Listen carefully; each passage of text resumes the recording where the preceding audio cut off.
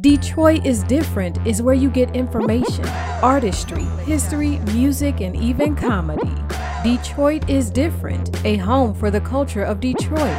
Visit online at DetroitisDifferent.com today. Welcome back to Detroit is Different, the Detroit is Different podcast studios. And I'm also welcoming back my guest, Michelle, one of my friends that's fighting for justice for keeping people in their houses. It's a lot of talk right now going on about what's happening with people being overassessed on their taxes for property. Mm-hmm. And keeping residents in homes is a hell of a fight here in Metro Detroit right now, especially when we're looking at the landscape changing in Metro Detroit so drastically, so fast. And before we get into the usual discussion, we're going to give a little bit of a overview of the work you're doing. So, Michelle, how you feeling? I feel all right. You know, I just told you I got in a car accident, but I'm still in the fight. You know, what am I up and healthy for is for this kind of work. So I'm happy to be here. So I work for United Community Housing Coalition. I lead tax foreclosure prevention.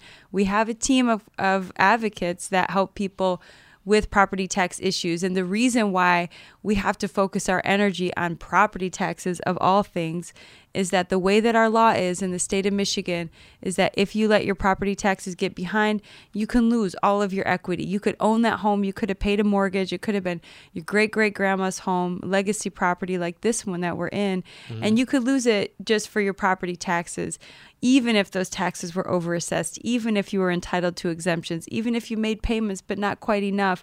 You know, there's so many ways that people can fall through the cracks, and when you lose it, it's permanent. And so it's a matter of justice. It's a matter of stability for individuals in the community at large that we fight to have the rights of home ownership and make sure that people don't lose their home for lack of information. So, yeah, you're right. There's so much going on in the news right now. For people in my field, my colleagues and I, we get a little bit irritated, like, yeah, we've been saying this, and I know so many people have been saying this for years. But on the other hand, we're glad and we're empowered when the media starts paying attention, the politicians start paying attention. Now we have some numbers. We always knew there were overassessments. We have some numbers now to put to it, and we have more and more people demanding answers and some sense of justice in light of some of these new stats that are coming out that really detail the egregious overassessments and things like that have precipitated the foreclosure crisis. Yes, and when we think of that crisis that still exists in a city like Detroit, first let's look at, instead of just the usual angle, I want to have you open up about what are the variables going into assess the taxable values of these properties. What's making this property taxable at this rate and for this much money?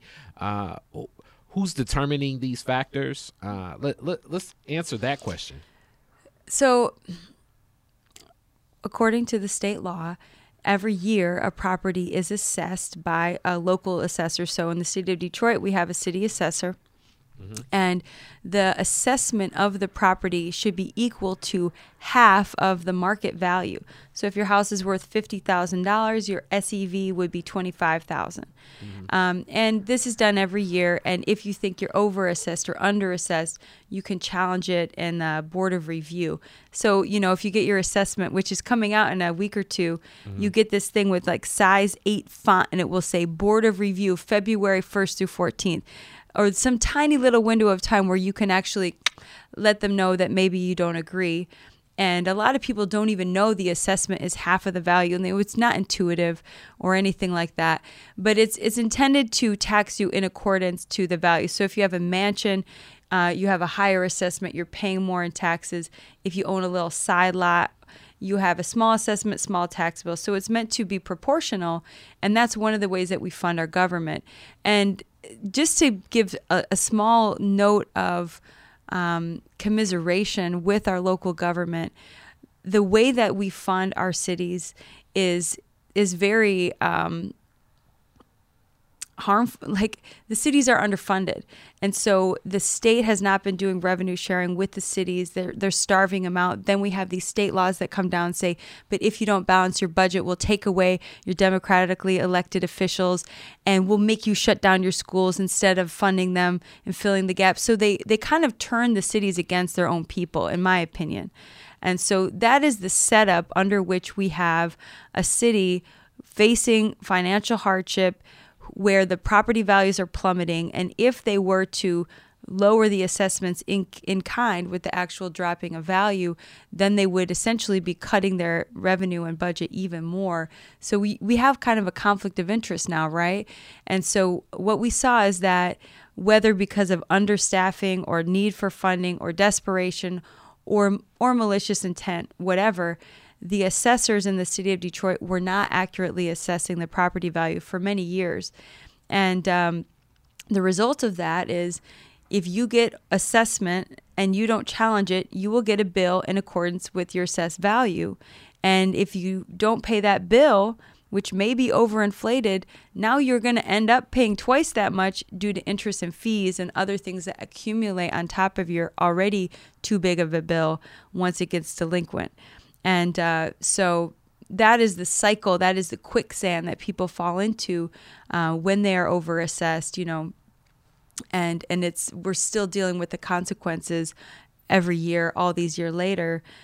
This year, 31,000 properties in Detroit were noticed as being at risk of property tax foreclosure. And we can infer that many of those properties face foreclosure for taxes that are higher than they should have been. So these assessors that you speak of connected to the city, is this all under the mayor's department? As I know, this is a very executive run and led city. Or is this independent of the mayor's department? Who decides who the city assessor is and hires the people in this department? And what's the checks and balances there? I actually don't think I know the answer to that. I don't think that they are elected. I do know that our current assessor, Alvin Horn, has been there a few years, and I think that he may be an appointee of Mayor Duggan, but I'm not sure. And one of the things that, you know, we hear about in some of these news stories coming out is that the assessor's office was totally understaffed and underfunded, which makes sense for a bankrupt city. So that's why I try to give a little bit of like a buffer for consideration, because how could it be adequately funded? How could it be? You know, and even this question of what is the true market value of a property, if you have no market, how can you know the market value? For a while in Detroit, there wasn't really a traditional real estate market. No mortgages are being given hardly. In many neighborhoods, it's all distressed sales, cash sales, foreclosure. So, and I just say that to say this is a genuinely difficult problem, but the solution that we have gone through is to basically pit the government against the people, which is detrimental to all of us. And as you speak about that, I received a email today related to this topic along those lines. It was another story from, I think this is Bridge, Michigan, about, you know, whites get half of the mortgages in Detroit, nation's largest majority black city. In reference to this, and just the state of getting a mortgage in the city of Detroit after the quote unquote crisis, your property value needs to be so high that it already limits so many residents from even being considered for a mortgage. So non-traditional ways of lending, borrowing from family members, taking out personal loan, like you know, like your property may need to be worth, if my understanding is right, like over $150,000, which for a property to be appraised like that in the city of Detroit, it's very. This is a good point, and there's so much we could talk about. There's just every little angle, but a bank won't lift its finger on a loan or a mortgage for something less than $40,000. And, they don't do that. So you're absolutely right that where the property values have plummeted, it's very impossible to get financing. And, the interest rates are low, there's incentives, there's whatever, but it's not accessible to most people who need it. UCHC, the organization I work for, we helped many hundreds of people purchase their homes last year. We do it every year. And the reason that we're able to do that is because no one else is really doing that. Who's giving a loan for $4,000 to buy a house? Nobody. And we would rather loan you that money. We know you can afford it. We know it's cheaper than rent. It might be hard for you to pay it back, but not as hard as losing your home. But most entities, banks, they don't lift their finger for that. It's not worth their effort. The regulations are burdensome. It's whatever. So they really only go through all of that if it's a high value house. Mm-hmm. And you're right that, the segregation, the racism that's baked into a lot of the banking, the housing, historically and presently, it still leads to that comeback or that financing being offered mostly to white people, to affluent people. I love Reveal. I really recommend the podcast Reveal. They do investigative journalism. They have featured a lot of housing related issues, Detroit related issues, and they do talk about, these banks. There's something called CDFIs. Banks, in order to get certain tax breaks and beneficial blah, blah, blah, they have to invest a certain amount of money in underbanked cities. So Pittsburgh, Detroit, Cleveland, all these communities get money sent to them by the banks, and then the banks get some tax write-off or something. Much into that. And this goes right into the community development discussion that I had with Yusuf Shakur yesterday. Oh, cool. And studying this the same way that the community development block grants go to organizations like nonprofit organizations, other organizations that can set up like a lending arm can do this sort of, I guess, pseudo lending option for property or even for business. So like the Detroit Development Fund, First Independence Bank, many different partners throughout the city of Detroit have taken the CDFI funding. Yeah. Now how it's dispersed, especially like when I look at the DDF, if you can get a loan from the DDF, you can get a loan from Bank of America. Right. If you look at, so spoiler alert for this Reveal episode, what it's really doing is it's financing gentrification, because they do it based on your zip code, not on the lender. They don't say this is a lender who has to have lived in the zip code for 5 or 10 years. They just say, oh, this person wants to open a coffee shop in 48206, like, cool, So anyway, that is one aspect of it. But I want to just break down a couple of things about the foreclosure crisis, because there's so much going on. So we have the overassessments, which really affects almost every property, which says, if your property was overassessed, then it was probably overtaxed. And especially if you had delinquent taxes, you have interest and fees on top of that. So that's one issue that's come out. There was already a lawsuit. The ACLU sued the city of Detroit due to the overassessments. They lost that lawsuit. It was thrown out of court by Judge Colombo, recognize that name. And he said, no, you had a mechanism to appeal your assessment. And if you didn't use that mechanism, then you're not entitled to remedy. And it's a bullshit argument. That's that 6-day period that you were speaking of. It's like a 2-week period. It's not at all meant for chronic mass overassessment. Is not even really a very well functioning process, because you have to apply in the February Board of Review, and then you get asked to go to the March Board of Review. The people who were getting approved through much of these years were the people who hired lawyers.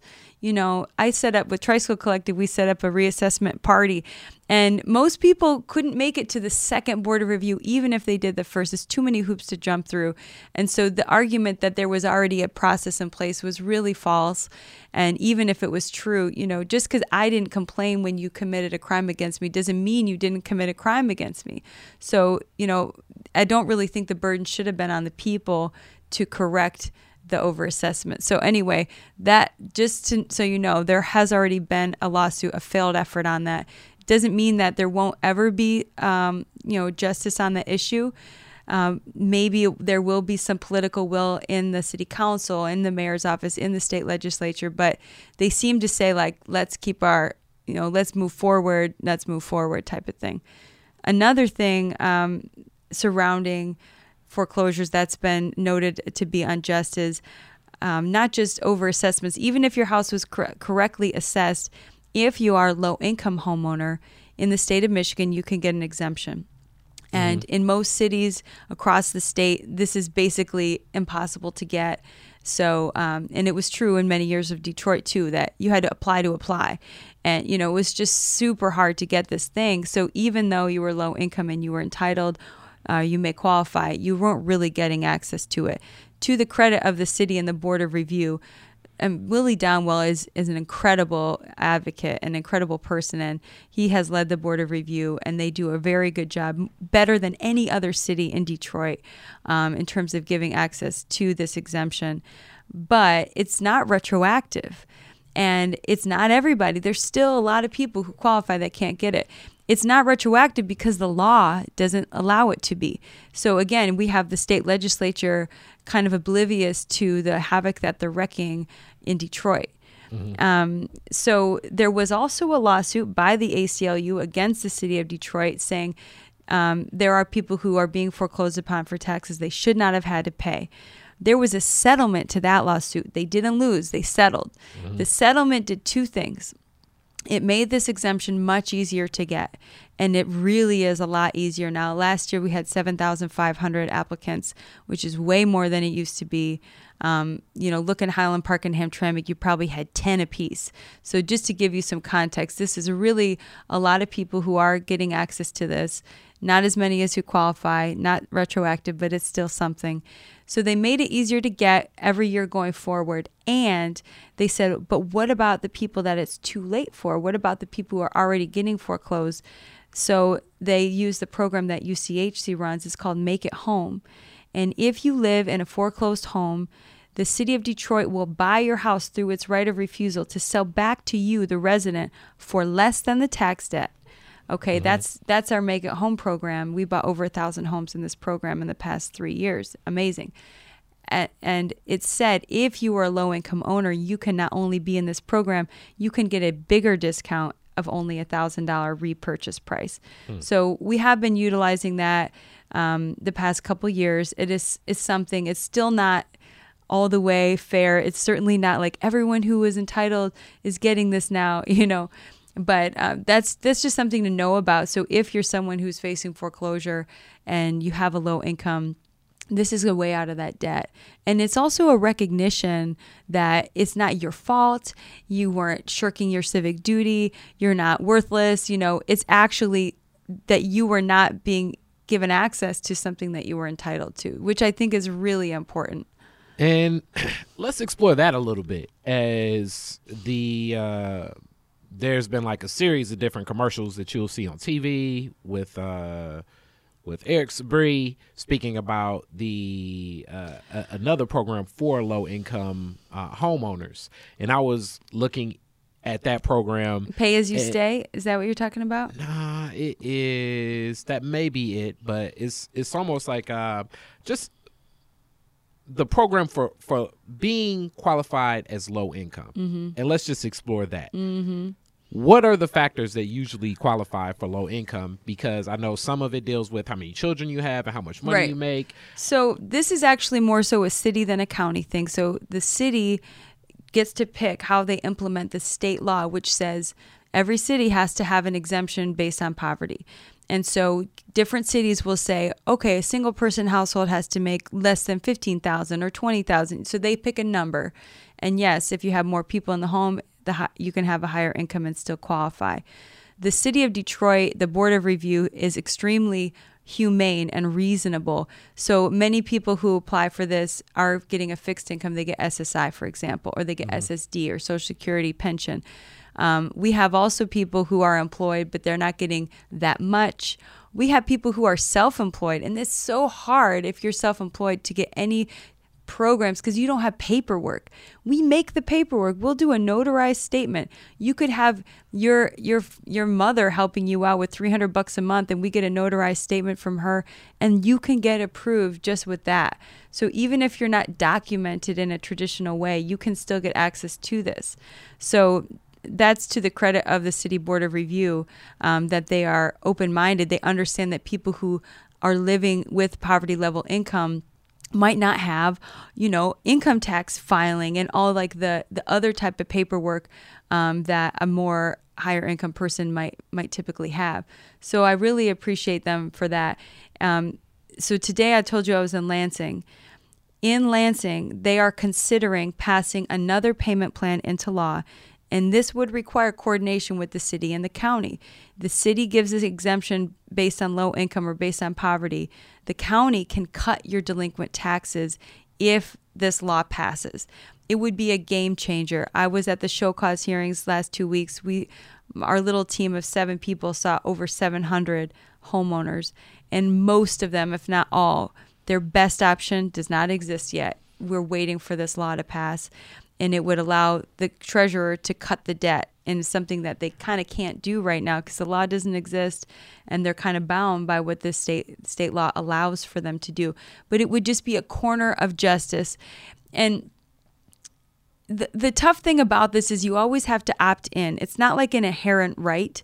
So just like, you can challenge your assessment, but it's not going to automatically be correct. You can get an exemption on your taxes based on your income, but you have to apply.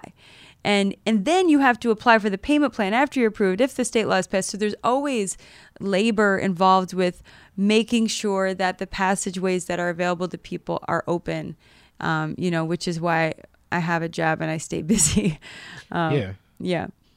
So as I'm looking at different things in the Wayne County website, so the program, I believe, is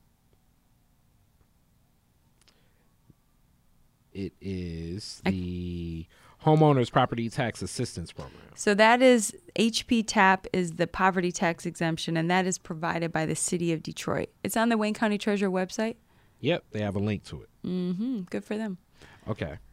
And through the City of Detroit, I'm guessing it's an assessment that they make up their own protocol that you're speaking of what low income is. Yes, they do. And this year they just announced that they are actually providing an even higher income bracket where you could still qualify for a partial exemption. So there's a lot of people who say, like, I have no money left at the end of the month, but I don't qualify for anything because I'm not that low income. Yeah. So they feel like they're even being penalized for trying to get employment and try to get up out of poverty. And what this has done is it's actually expanded. You could make a higher income and still get at least a partial approval. Mm-hmm. And so it's not all or nothing. It's not binary. It's not in or out, which I think is really good. And you spoke to something about like what is legal, what's illegal, and the state laws. But then that naturally leads us in logic to say that it's illegal to overassess people's taxes. Mm-hmm. So how do you... What becomes the penalty, the recourse, the consequence, and the retribution for people that have lost their homes, are being overtaxed, and just dealing with this? The law is clever, and it says essentially if you didn't protest, with the assessment during that time, it's kind of like saying the statute of limitations is 2 weeks. Mm-hmm. It's really narrow. And once they give you that bill, it's not can you pay, should you pay? It's how would you like to pay? Would that be cash or credit? It's like they act as though it's a statement of fact. So especially once those lawsuits have failed, it really feels to me like the remedy is public opinion, advocacy, and working out solutions. But I do fear that there won't be true retribution, true reconciliation on this.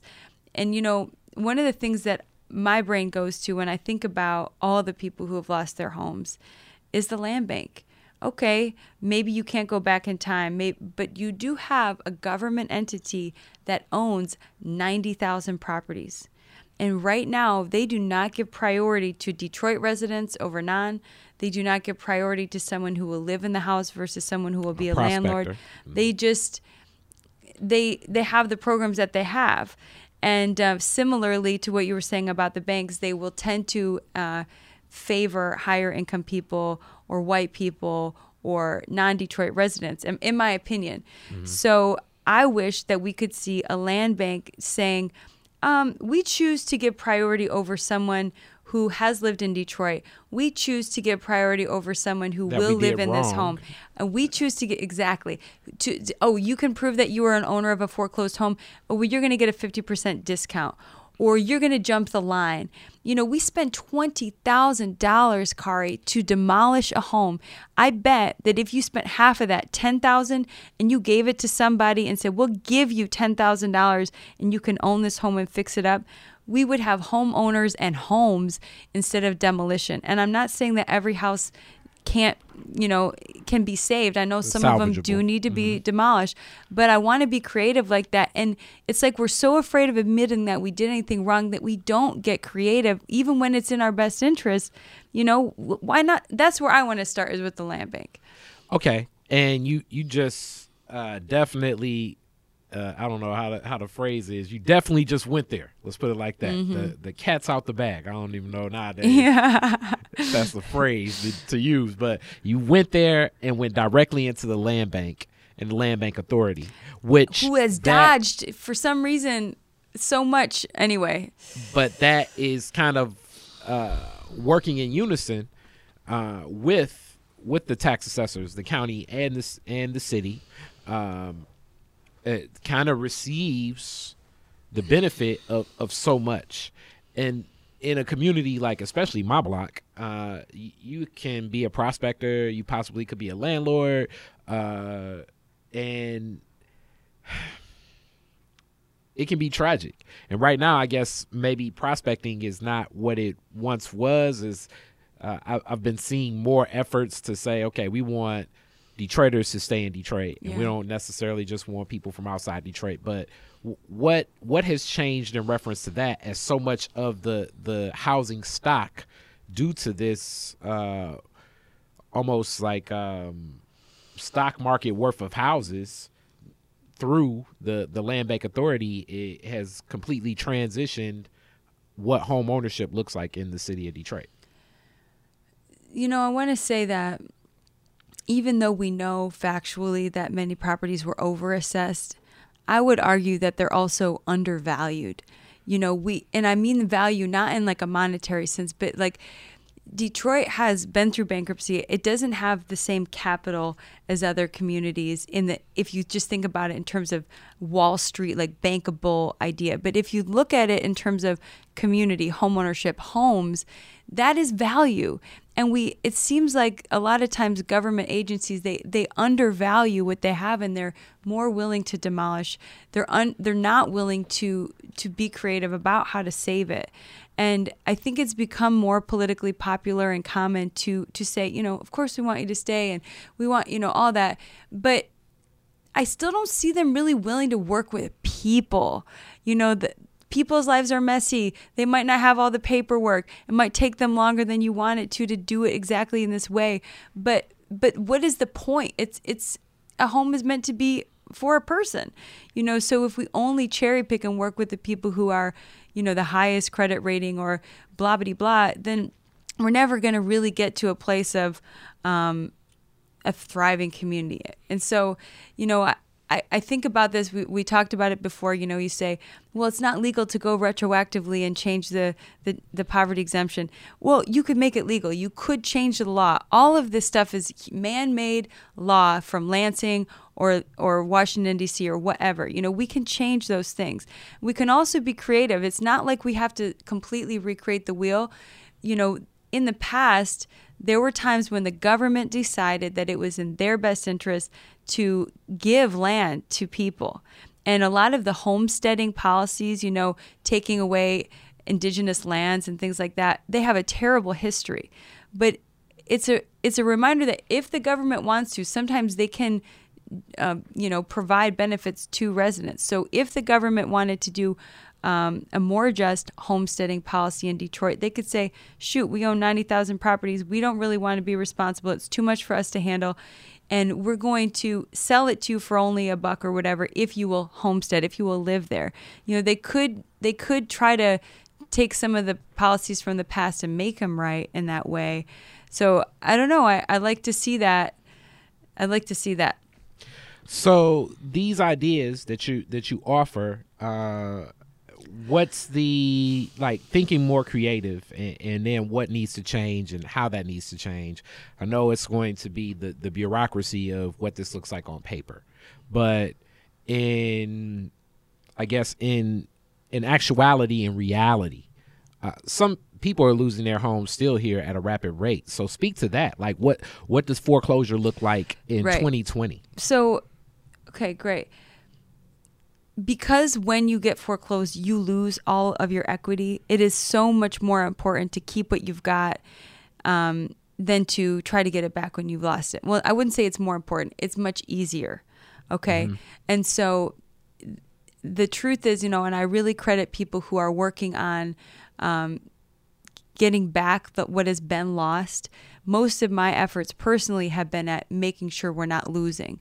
Let's stem the flow. Let's build a dam to stop the foreclosure, because we know that you fall off a cliff and you lose what you had, and it's so hard to come back from that.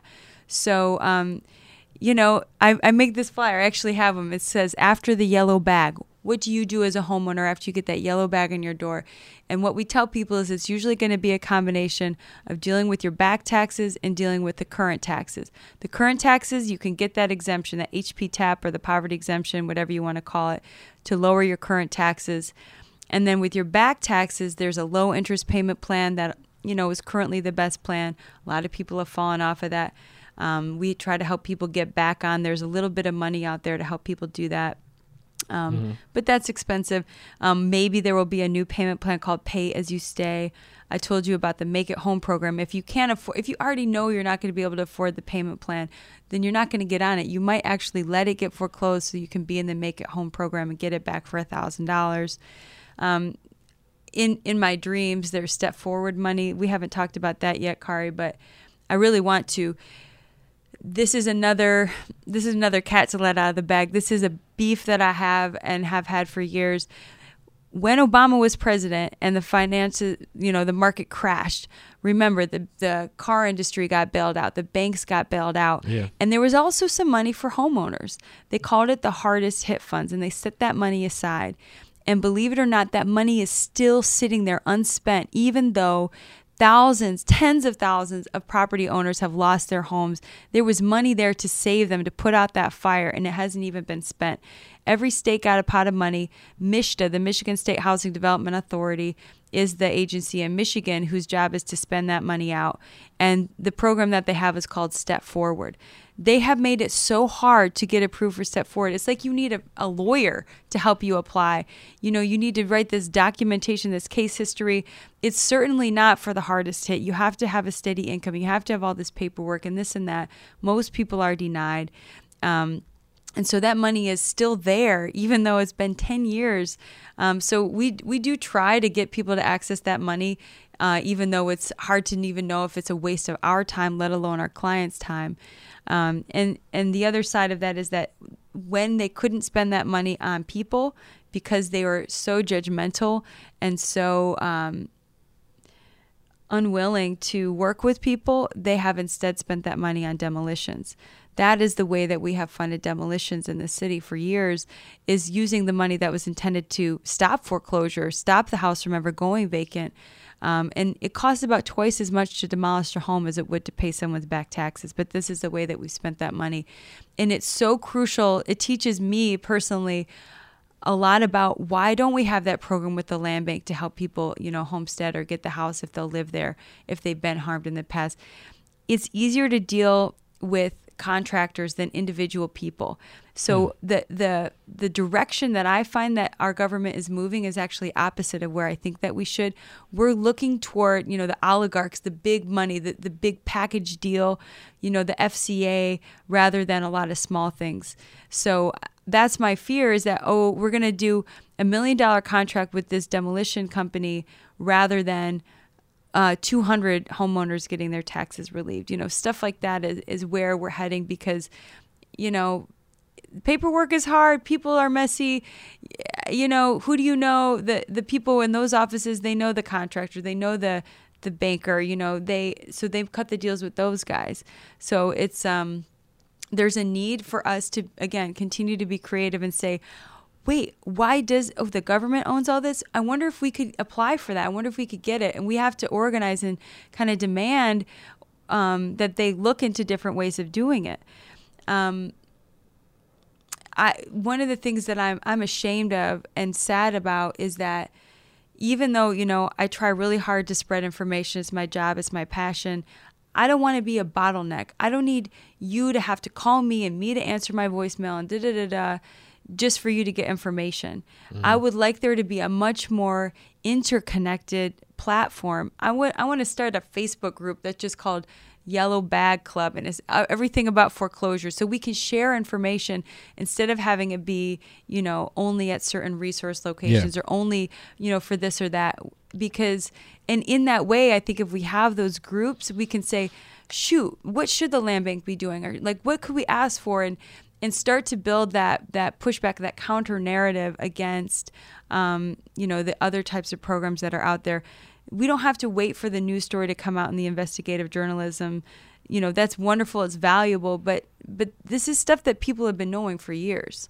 Now, as you speak about investigative journalism in the news story, one of the news stories that came across my way, and I have the exact name of this program now that I want to ask you about, Candace Patterson. I went to high school with Candace. She was in the news. The IRSPA payment plan. And yep, that's exactly what I was about to ask. She's one of my clients. Okay, so I went to high school with Candace. So when I saw her in the news, I was like, oh man, what's Candace in the newspaper for? Right. So you can speak a little bit more so to her situation, also being a mother, and really finding so much, I guess, pride and value in having that home in the city. Mm-hmm. So well, she spoke in the news, but what's the IRSPA? What is the IRSPA program, and what's the design of it? The IRSPA payment plan is currently the best payment plan that exists. Okay. So, before this was out there was no way for you to cut your debt. So if you owe taxes from 3 years ago, they might have been $1,000. Now you owe $2,000 to pay that bill because it's subject to 18% interest and fees. So it's very hard to catch up. You pay on that. You're always one step away from foreclosure. The other plans that were out there, they didn't automatically take you out of foreclosure. So you may have heard these stories where someone says, I got on the plan, I paid 4 payments, but I missed my 5th one. I lost my home. Those horror stories we used to hear a lot more. And then the law passed in about 2015 to make the IRSPA payment plan. And what the plan does, it takes you out of foreclosure. It reduces the interest retroactively. So the moment you sign up for it, your debt actually goes down, and then it keeps it from growing as fast so you can actually get up and get ahead. And it gives you 5 years to pay. In exchange, what you have to do is you have to pay every month. You won't get a bill or reminder. It's not like DTE. You got to remember to pay, and you have to keep current to the city of Detroit. So you're kind of juggling both. And if you have all the information and you know how to do it, and if you can get your current year taxes exempted with the poverty exemption, you can probably do it. But there's a lot of lack of information, and there's a lot of ways that people have screwed up and not gotten the exemption and this and that and the other thing. So what we see is that a lot of people actually have fallen off this plan, or now they owe more than they did when they started. They did lose their home, but it was like kind of a way for them to keep out of foreclosure, but the debt is now higher than it was before. And now it's like, instead of $500 to get out of foreclosure, it's $5,000. It's really tough. Mm-hmm. So Candace was an example of someone who got on this plan. Yes, it was the best plan out there, and she wasn't able to keep it up. And she, you know, as a result of that news story, a lot of people have reached out and want to assist her, which is great. But also, yeah, there's a lot of other people out there in the same situation. And it is why we need this other law passed, the pay as you stay, because anyone, even if you got kicked off that plan, the IRSPA plan like Candace did, could get on this plan. And it wouldn't just reduce the interest and give you time to pay. It would actually cut the debt. It would cut through this thing, you know, I was overassessed, I was eligible for the poverty exemption, all that stuff. It would reconcile that. You know, so her debt wouldn't be $16,000; it would be like $1,000, and it would be beautiful. But we don't know right now if that will exist. Now, when you speak about this program, and then it goes back into like, does your property need to be in foreclosure for any type of assistance? Because it's people that may be overassessed, people may be living low income but meeting their. No, you don't. Some assistance is like that, like SER. I was talking about DHS earlier. State emergency relief. You can get help for your property taxes, and you got to be Goldilocks. You know, you have to be in this perfect little weird scenario where your taxes are less than $2,000 and you're in foreclosure. So it's very few people that actually can qualify for that. But the exemptions that are out there, the pay-as-you-stay plan, different things like that. You could be just behind and not in foreclosure. In other words, you're not penalized for already taking action to solve your problem. You can still access those things. And who's deciding, like, who's making the decisions as people fill this stuff out of who's eligible for any of these programs? Is it like an online thing? The answer is different to each thing. So Step office? Forward is MSHDA, and they have their crazy rules. For SER, it's DHS, and they have their crazy rules. The pay-as-you-stay plan, really right now the decision maker is our state Senate. And they don't all give a shit about Detroit property tax foreclosure, you know. So it was interesting here to hear some of their opinions earlier. And it speaks to why some of the laws are the way they are, because we have to preemptively consider what so-and-so from Lenawee County is going to say, and so-and-so from, you know, Pontiac is going to say. Like, all these different senators and representatives, they don't want to be seen as giving handouts to Detroit, you know. So it's messy. Which is why I say I'm so grateful when we do have like the Board of Review in Detroit that is really human, really doing a good job. So in this world, that for that property owner taking this on, probably like what would you say is the best approach to stay in balance? Because will they have to walk around with like a knowledge base every day of what and how, as a owner myself, and even, you know, with my back taxes from the other year, and you were like, just pay what's back, and I'm like, man, that's gonna be a lot of money, and I did pay what's back. Contractor came through where I was able to handle business and cover it, but it still was a big bill, you know. And getting in that foreclosure role with that 3 years, as the taxes are they're so penalized. Yeah, exactly. You know, the interest rate is ridiculous. Yeah. So I would tell somebody to come see me and my coworkers at United Community Housing Coalition, because hopefully what happens to you if you come see us is that you walk away with more knowledge than you had before. You know where to go to get help, and you have a step-by-step plan.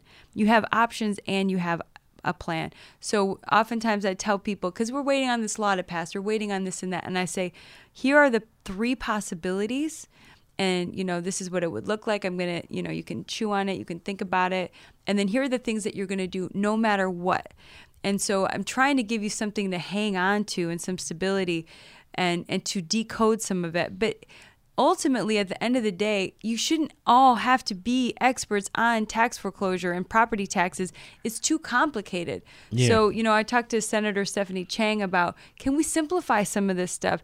And there's also room in the nonprofit or in the banking sector to take away some of this burden for people. I want there to be a service where I can get an escrow for my property taxes, my home insurance, even though I don't have a mortgage. Like I said, banks don't want to mess with you if you have less than this $40,000. We need packages, we need services that are not predatory, that will just handle it for you. Because right now you really can't pay your property taxes in advance. You don't know how big your bill is until you get it. How can you budget? So we need systems like that, and we need to take away the crazy interest rate. You could be a selfish banker and charge 5% interest, which is pretty good, and you would still be saving a homeowner money relative to what they would pay. So there's win-wins in here for creative financial institutions and people who want to take away that, like I say, the cliff of falling off into foreclosure for people. So I really want to see that, so that we don't all have to be experts. I'll be an expert over on this and you be an expert on that. We don't all need to be experts on property tax foreclosure. It shouldn't be this hard. And in that same space, what about the Land Bank Authority? What's happening over there? Are most of the properties still going to prospectors? I don't know. Is it still as predatory? What changes have you seen? The positive thing I see at the Land Bank is the SILOT program. I think that is actually simple and accessible and affordable and being accessed by Detroit residents. So that's cool. I want to give them credit for that. I thought you need to not have any back taxes yeah, true. to be eligible to buy your lot for $100. Yes, true. But that's their best program, in my opinion. Okay. Other than that, they have the Own It Now program, and they have their own little auction, and they have demolitions. I wish that we saw a little bit more bottom up. I wish that we could say, hey, these are the properties we own in this neighborhood. Does anyone want this? What are the votes? Does anyone want this one demolished? What's the priority? And have it more community informed. And does anyone want to live here? Oh, you're front of the line then. Okay, and work through it that way. I don't really see that happening. So I get really excited when I meet people who are living in a house that they bought from the Land Bank. I want to believe that Detroit residents are taking advantage of it. I want to believe that people are buying homes to live in them and try to rebuild our base of home ownership. But I don't know. I would be interested to see the data to show where is that coming out. Yeah. And in reference to demolition, and that's one of the key provocative things about this whole Duggan administration. Because on one level, it's many of my neighbors that are like, yeah, we're glad this place got torn down. Yeah. And then on the other hand, it's like the process in which the contracting and the money spent for the demolition, and then also just the amount of residents that didn't even have any inclusion or say in this, or the opportunity to work in demolition. They're demolishing a series of homes on my own block, and just thinking about so many people that could have worked and been working in that, or even never salvage something. You're right. There's so much about it that's provocative. My focus is usually on should it have been demolished in the first place, and maybe most of them, yes, maybe, or maybe all of them, yes. But I just don't really feel that I can trust the vetting process because I don't think there's a lot of community input. Sign a waiver and walk through the house, and maybe you're gonna apply to keep the furnace, the doors, the whatever. Can we not have to landfill everything? And what if you say, actually, I'd like to apply to buy this one and don't demolish it, and it goes down a different path, and we could incentivize you and even pay you to fix it up because you're gonna cost us less than if we demolished it. What are the other ways that we could go about this, other than just and I think that a lot of people have kind of eaten it up too. Like, thank God they finally demolished that thing. It was an eyesore for 10 years. But what if there was another future or another fate other than foreclosure or other than demolition? And maybe this is naive to say, because even an occupied house, if it's 100 years old, it's going to take so much money to fix it up. Once it's demolished, now you have no furnace, no pipes, your electrical, your windows. Maybe it's not actually possible. But how much is it going to cost to build a new house? You might never build a new house. Maybe it would even be worth it to spend more. I want to see us use our land bank properties for public affordable housing. We don't have any housing stock anymore that is Section 8. You know, what if we do, you know, let's be creative like that. You could get federal money to pay for that. I don't know. There's a lot. Okay. Now, with these ideas and these concepts, let's go right back to that person that feels overassessed, is overassessed. They looked at the Detroit news story, typed in their address, and they're like, damn, it's 2010. I've paid over $4,000 in taxes. What should they do?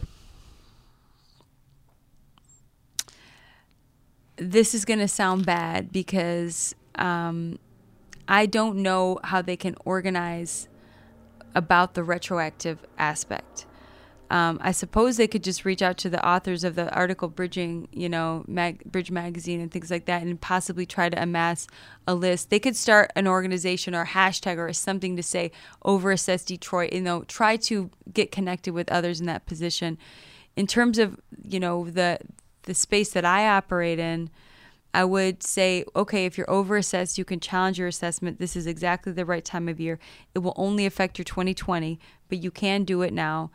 And, you know, if you have back taxes, then we got to try to get you eligible for the pay as you stay. That's going to be the closest thing to retroactive that we have nowadays. So to challenge it, you need to be current with your taxes. No, you do not. Okay. So you could have a ton of back taxes, and all you're challenging is this year's assessment. Yes. So take an example of somebody. In a week from now, they get their assessment in the mail. You're going to see the Spirit of Detroit statue on the envelope. That's from the city assessor. And it says, this is not a bill. That's your assessment. You look at it and you look for the 2020 SEV. Whatever that number is, let's say it's 25,000. You multiply that number by 2, 50,000. And you ask yourself, is my house worth 50 grand? If the answer is hell no, it's worth more like 10 grand. That's your clue that you're overassessed, and you need to go to the Board of Review, which is in room 804 of the Coleman Young building. And they have special times in February, but you could go now, you know, if you want to.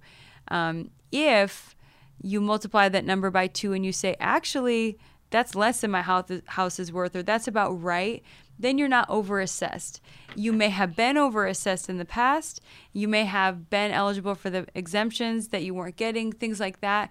But your issue may be different. But someone who should challenge their assessment right now is someone who, when they multiply by 2 their SEV, the number is off base. And I will say that for all of the overassessments of the past, a lot of that has been significantly adjusted.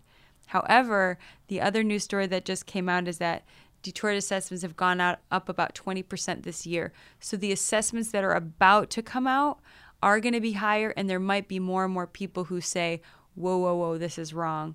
And so and the Detroit Justice Center has a special program to assist people with challenging their assessments. Detroit Justice Center, they would love to help you. They have a grant specifically for this purpose. Wow. Good information. As always, thank you so much. I'm going to put the information, your information on the bottom of this. Okay. For people to reach out to you. Yep. And we're going to keep talking a little bit more. I don't want to bring you back like every other year now.